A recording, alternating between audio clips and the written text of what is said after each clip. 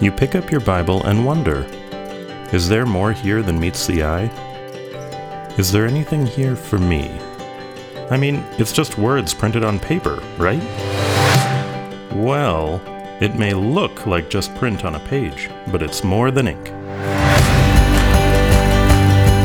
Join us for the next half hour as we explore God's Word together, as we learn how to explore it on our own, as we ask God to meet us there in its pages. Welcome to More Than Ink.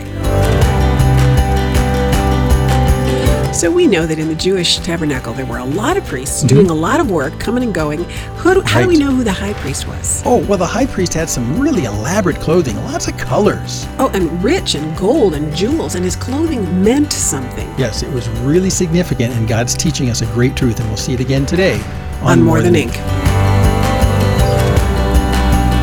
Well, hello, this is Jim. And this is Dorothy. And you have tuned into More Than Ink. And we are having a delightful time working our way through Exodus. And we're getting to the end. We're getting very close to the end. Yeah, we have looked forward to this portion of Exodus for a long time. We got all the instructions, how to build a tabernacle, how to deck out the priest. I mean, we've been looking at all the should stuff. And then last week, we built a lot of stuff in the week before. Well, yeah, and then we had the list, the final accounting of what all was spent on what, that's right. How much gold, silver, bronze. And it kind of was the signed receipt for all of the materials. The metals list, the millions of dollars in gold and silver. Yeah, right. and then I mentioned last time that we still had one more item to finish making that had nothing to do with the tabernacle or the courtyard of the tabernacle. It had to do with the high priest. Yeah, but it has everything to do with where he serves. Yes. So we'll talk a little bit more about that maybe at the end, but let's just get them clothed. What do you say? So if you're reading with us, and we're reading out of the ESV version, we're starting chapter 39, and this is the last of the things that have to be made before we can actually contemplate putting up the tabernacle and running the tabernacle. So we do that today. So you want to start with this? Sure. In fact, as I recall here, this is the handiwork of Oholiab, right? Because he was the guy who was big into the textiles and the design. And so now we're heavy textiles. So let's see what happens. He was in charge of the soft things. The soft things. Like the embroidery and the design. Right. Okay, so it picks up right at the end of that materials list of all the hardware. Yeah. And then right in verse 1, and from the blue and purple and scarlet yarns, they made finely woven garments for ministering in the holy place. They made the holy garments for Aaron as the Lord had commanded Moses. Now, do you want to get right into the garments? Or you got anything to say about that beginning? That's it. So this holy place required specific clothing of the high priest who was going to serve there. Right, and it is as specified and detailed as the design of the entire tabernacle. It's very detailed, which is really interesting. And it's interesting here that in chapter 39 we get all of the things that we were told about back in chapter 28. Right. But in 28 we get this little kind of commentary as to why or what happens regarding these pieces of clothing. Here we don't get that. We just get the description. Yeah. But the reason I said that is because when it says, and they made the holy garments for Aaron as the Lord had commanded Moses, back in chapter 28, verse 2, the Lord had said, and make that for glory and for beauty. Yeah, glory and beauty. Right? Yeah. So glory, the idea being recognition and shining beauty.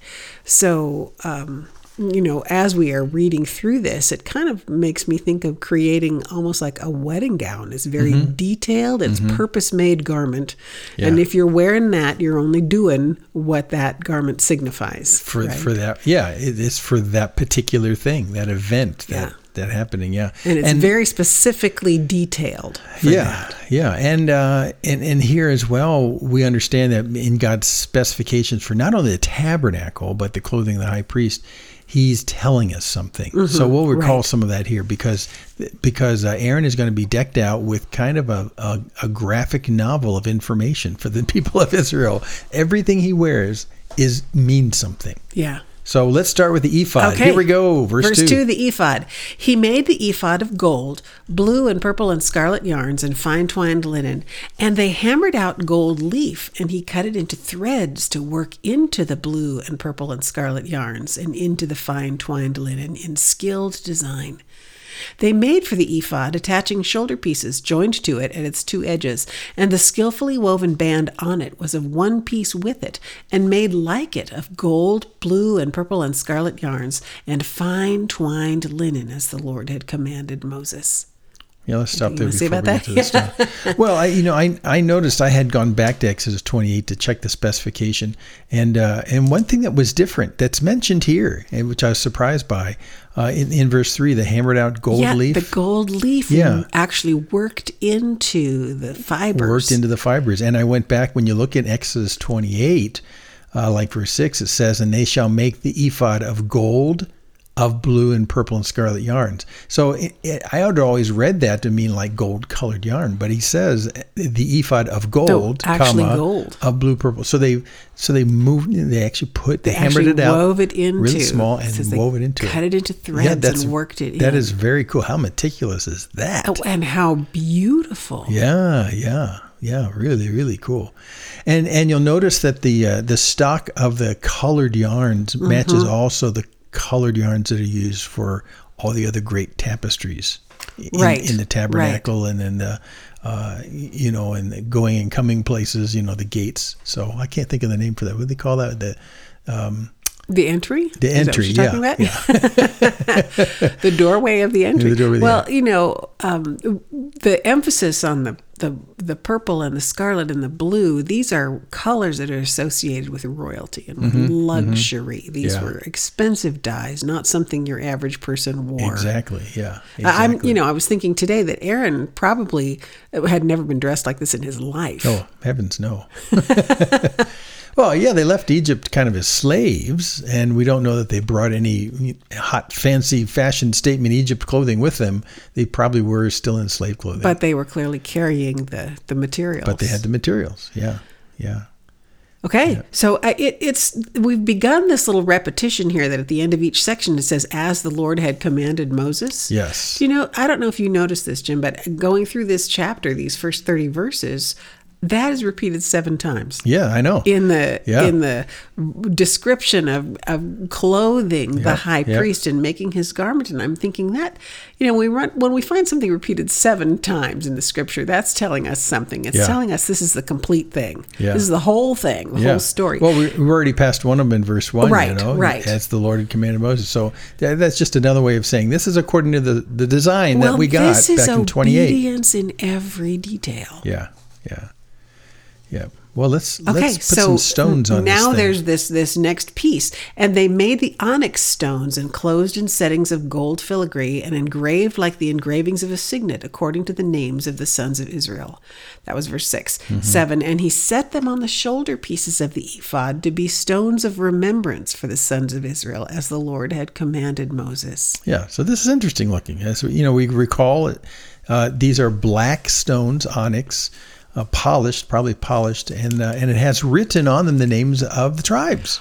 Right, and they go on his shoulders. On his shoulders. So, my visualization of that is that they're facing upward. Yeah, I would think so. He's bearing them on the top of his shoulders, and that actually is what it says back in chapter 28.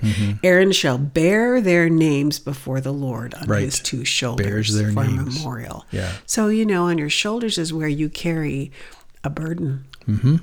Or you carry your child maybe on your shoulders. We carried our kids that way. Yeah. So, it's just kind of it's an interesting picture. Yeah, I was looking at, in ancient times, it was always the place of work. You bear things on your shoulders and carry stuff. And so when it says he's bearing their names, he's carrying a burden into the presence of God, because remember, his job is to come and go into the presence of God.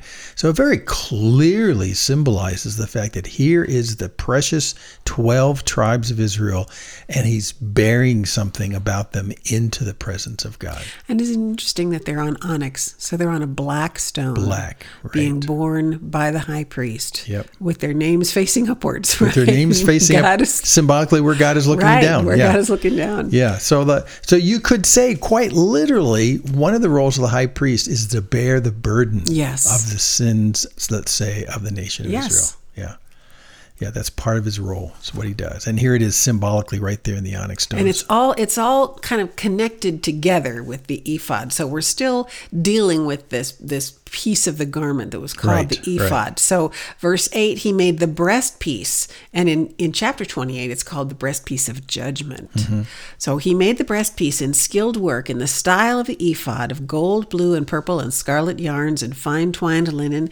It was square. They made the breastpiece doubled, a span its length and a span its breadth when doubled. So it was sort of a pouch or a pocket. Kind of, yeah. Okay, verse 10. And they set in it 4 rows of stones.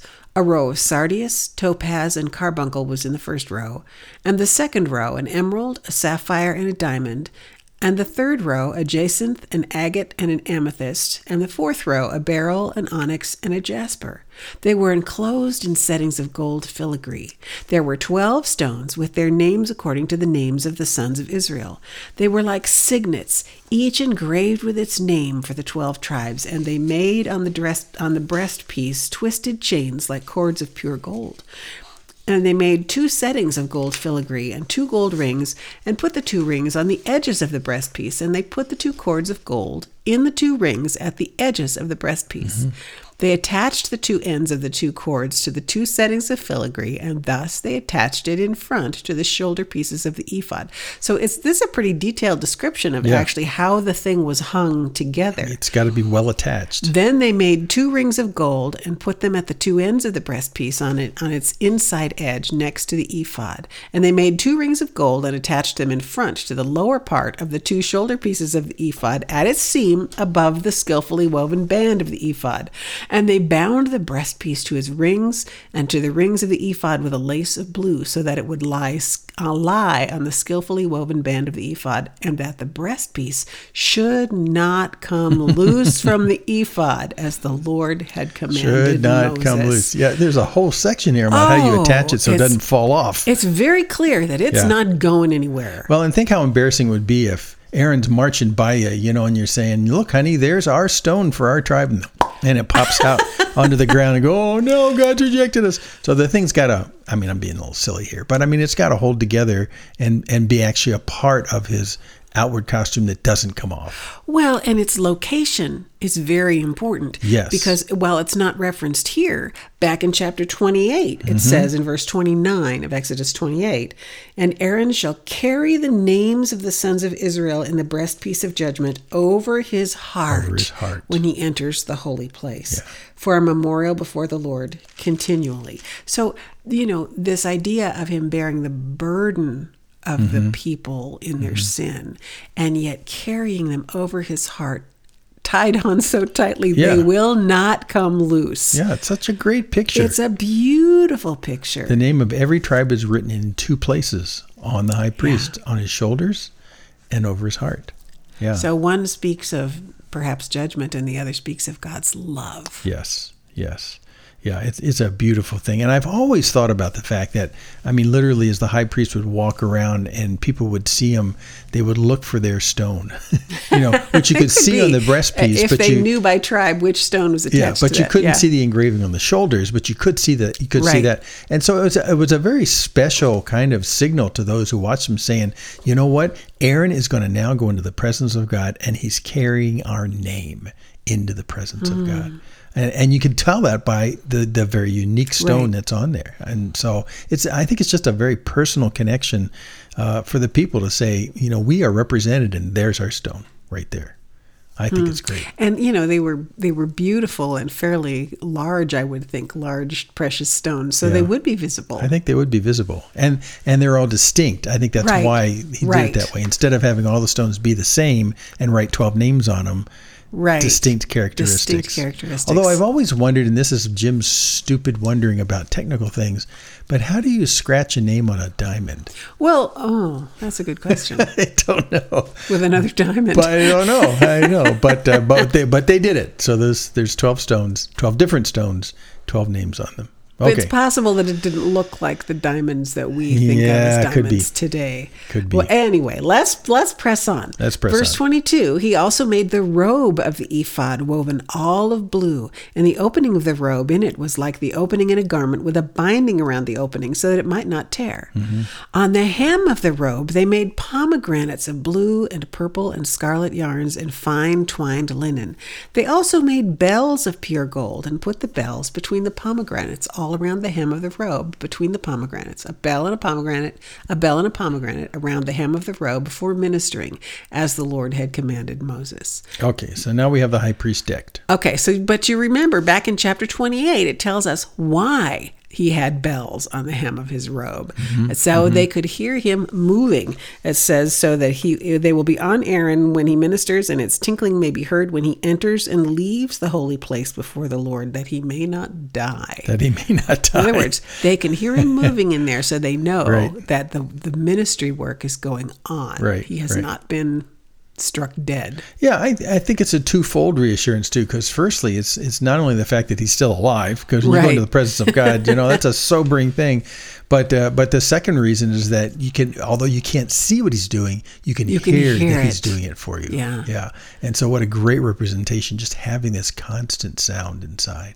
That's interesting, because when Jesus was talking to Nicodemus at night, it says, that's the way it is with the Spirit. You can't see it, like the wind. You can't see it, but you hear it moving in the leaves of the trees. Yeah, you see the effects of it. Yeah. You see the effects of it. Yeah. So it's just a great reassurance. It's a great thing. I have never figured out the pomegranate part of it. And I think we talked about it a little last time. A little bit. A around the edges. Yeah, it only really shows up either as food or here. Well, and it's also not something that's in the rest of the tabernacle. There's no pomegranates that I can remember in any of the imagery. I don't remember them being in any of the description. Yeah, I think it's just here. But, if you know anything about a pomegranate, it's a single, whole, beautiful red fruit, but when you break it open, there are countless seeds inside. Oh, man, full of seeds. And so I wonder if there isn't some little connection there of being one and yet being many. Could be. But, we can't build a theology on that. But it's an interesting symbol that it only shows up here. Yeah. And if you ever visit Israel, actually that symbol shows up in a lot of decorations in kitsch that you get for tourists and stuff like that. It does. Well, it's pomegranates. And the juice of the pomegranate is red. Mm-hmm. And so that the color red in Scripture is very symbolic too. So I don't know. There's a lot of interesting ideas, perhaps, but we're not given anything concrete as to why it's pomegranates around the hem of the high priest's robe. Yeah. Okay. It's colorful. So, as the Lord had commanded Moses, there's number 5. As the Lord had commanded Moses. They also made the coats woven of fine linen for Aaron and his sons, and the turban of fine linen, and the caps of fine linen. So these are all the other priests also get special clothes, but they're not anywhere near as ornate. Yeah.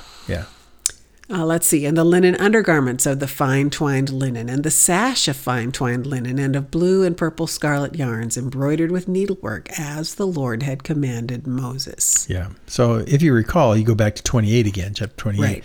There's a specification for Aaron's sons, who will also operate as priests, under his leadership. But their specification isn't as detailed or really quite as colorful either. No. Or it's definitely not as involved. The high priest is a standout figure. It's exactly right. That's exactly right. And it's clear by the way that all that clothing is put together that they exist to support what he's doing. Right. So this is really an important deal about how Aaron is dressed, and now all the other guys, pretty much his sons, are also the same way. Okay, so they all have turbans, but in verse 30 it says, and they made the plate of the holy crown of pure gold, and wrote on it an inscription like the engraving of a signet, holy to the Lord. And they tied to it a cord of blue to fasten it on the turban above, as the Lord had commanded Moses. Right. So, again, back in chapter 28, when it talks about this gold badge on the front of the turban, it says, and it shall be, this is verse 38 of chapter 28, it shall be on Aaron's forehead, and Aaron shall take away the iniquity of the holy things which the sons of Israel consecrate, with regard to all their holy gifts, and it shall always be on his forehead, that they may be accepted before the Lord. Mm-hmm. Right. For whose benefit does that say, holy to the Lord? Does God need a label? or is it for the people? I think it's multi, to tell you the truth. I mean, the fact that it's so prominent on the high priest, and I always go back. We have to make sure we understand what holy means. It doesn't just mean sinless. Holy always means set apart for a purpose. So every time you see the word holy, think there's a purpose in going on here. There's a purpose in this picture, and as well, this thing is marked as being set aside for whatever that purpose is. So I mean, very clearly, if you look at Aaron, he has been set aside for the purpose of being the high priest, and the fact that it's on his head and not an armband or something like that kind of tells you that everything that he thinks about and he pursues, I mean, all that who he is dedicated to this one job, this one purpose, and it's solely for God's purpose and not his own. So he's holy to the Lord. But then there's also the effects that he has on the nation. They're set apart also by God. Because what he is doing is making them holy. Exactly. Because he's carrying the blood of the sacrifice into the Holy of Holies. Yeah. So I think it's multifold, but I think it starts with him. He is God's agent. He has a purpose that's actually printed on his forehead on a piece of gold. And his purpose is to be the intermediary between God and a sinful people. Well, and I love that back in chapter 28 again when it says, and it shall be on his forehead that they may be accepted. That they may be accepted, before the Lord. Right. So, there's an amazing verse in Leviticus 26:11 that says, when God is speaking to his people, moreover, I will make my dwelling among you, and my soul will not reject you. Right. You have been accepted. Right. And the thing that causes us not to be accepted is our sin. And but God reassures Moses when they go the second time around in the covenant. He says, "I'm slow to anger. I let sins go." I'm quoting for Exodus 34 out of my head. Freely paraphrasing. But I mean, so that's what we're talking about. The fact that God himself is the one who takes care of the problems that we have imposed on ourselves. And as a result, we're accepted based on what God does for us. Yeah. So all of this sets me in mind of the ministry of Christ, because we know that Aaron is serving as a type, a picture of Christ when he's serving as the high priest. He is carrying the sacrifice for our sin. He carries the burden of our sin on his shoulders. He carries our names over his heart. And, Hebrews tells us that he entered the Holy of Holies and anchored the way open for us there. Well, we know that Aaron had to come and go once a year, but our Lord Jesus Christ entered the Holy of Holies one time for all, carrying us. We are in Christ. So in this picture of the high priest wearing the names of the people, it's like a coloring book picture of the identity of the people he's representing being in him. As he goes about his ministry. Yeah. And it's not lost on me either the fact that Aaron and the high priest, he looks a lot like how the tabernacle itself is decked out. And the tabernacle, the colors and the linens and stuff like that, especially the colors and the decorations. And so what it's trying to tell you is you look at him and you say, well, he's not totally from here in a way. He belongs here. Yeah, he's a man, but he seems to have a foot in heaven because the tabernacle is kind of reflecting heaven. It's got pictures of cherubim and stuff like that. So the high priest is definitely a guy that's in between. He not only is fully in the world, but in some way, which is what his robes look like, it tells us he also is part of heaven. He's also part of where God is. So he is the only one in this entire scene that has a dual place. He's both in the world and both in heaven, in a sense, as an intermediary between us and the world and God. And so he's clearly has a role that's the in-betweener. He's the intercessor. And that's why the intercessor has to have access not only to where we are and our sins, but also into the presence of God. And his clothing says that. It matches God's house. And that just brings to mind that verse from, is it Timothy or Titus that says, and there's one mediator between God and men, the man Christ Jesus. There's only one high priest. Right. And so if you heard our broadcast on Hebrews, you know that the high priest is a powerful picture of Jesus as our high priest, who both as man and as God is suited to be in both places and as a suitable intermediary, because he is both fully man, he's where we are, and he's in the presence of God. And that's what Aaron does right here in the tabernacle. And his ministry, our Christ, our high priest, is constant and never ending. Yeah, exactly. Right? Whereas Aaron's ministry was going to end when he died and his sons would take over. Yeah, right. But the ministry of Jesus as our high priest and the result, lives forever. The result of what Jesus has done for us is God does not reject us when we come into his presence. No, as a matter of fact, there's this incredible verse in Revelation 22 in the picture of when God puts everything right. Yeah. I won't take time to read the whole thing, but in 22, when it says, "And there shall no longer be any curse, and the throne of God and of the Lamb shall be in it, and his bondservants shall serve him." Okay, that's us. Right. And they shall see his face, and his name shall be on their foreheads. On their foreheads. Right. Well, that's where the high priest was marked with holy, holy, holy. Holy to the Lord. Yeah. And I'll mention one passage I love too. When Jesus was in Nazareth and he started his ministry, he read Isaiah 61. Yes. And at the end of the section, which we don't think he read, but it's in that section, it says that about us, you've clothed me with garments of salvation and covered me with the robe of righteousness. As a bridegroom decks himself like a priest with a beautiful headdress, and as a bride adorns herself with jewels. A lot of connections to the picture of the high priest. So go read Isaiah 61, because I actually had that passage in front of me too. Yeah. Oh, we are so out of time. We are so out of time. Well, at this junction, we've finished making everything, and so next week we start figuring out how to put it up. Together. Oh, I'm so excited. And the big test will be, after we put it up, will God show up? So I'm Jim. And I'm Dorothy. And we're glad you're with us on More Than Ink. There are many more episodes of this broadcast to be found at our website, morethanink.org. And while you are there, take a moment to drop us a note. Remember, the Bible is God's love letter to you. Pick it up and read it for yourself, and you will discover that the words printed there are indeed more than ink. This is how it goes. This has been a production of Main Street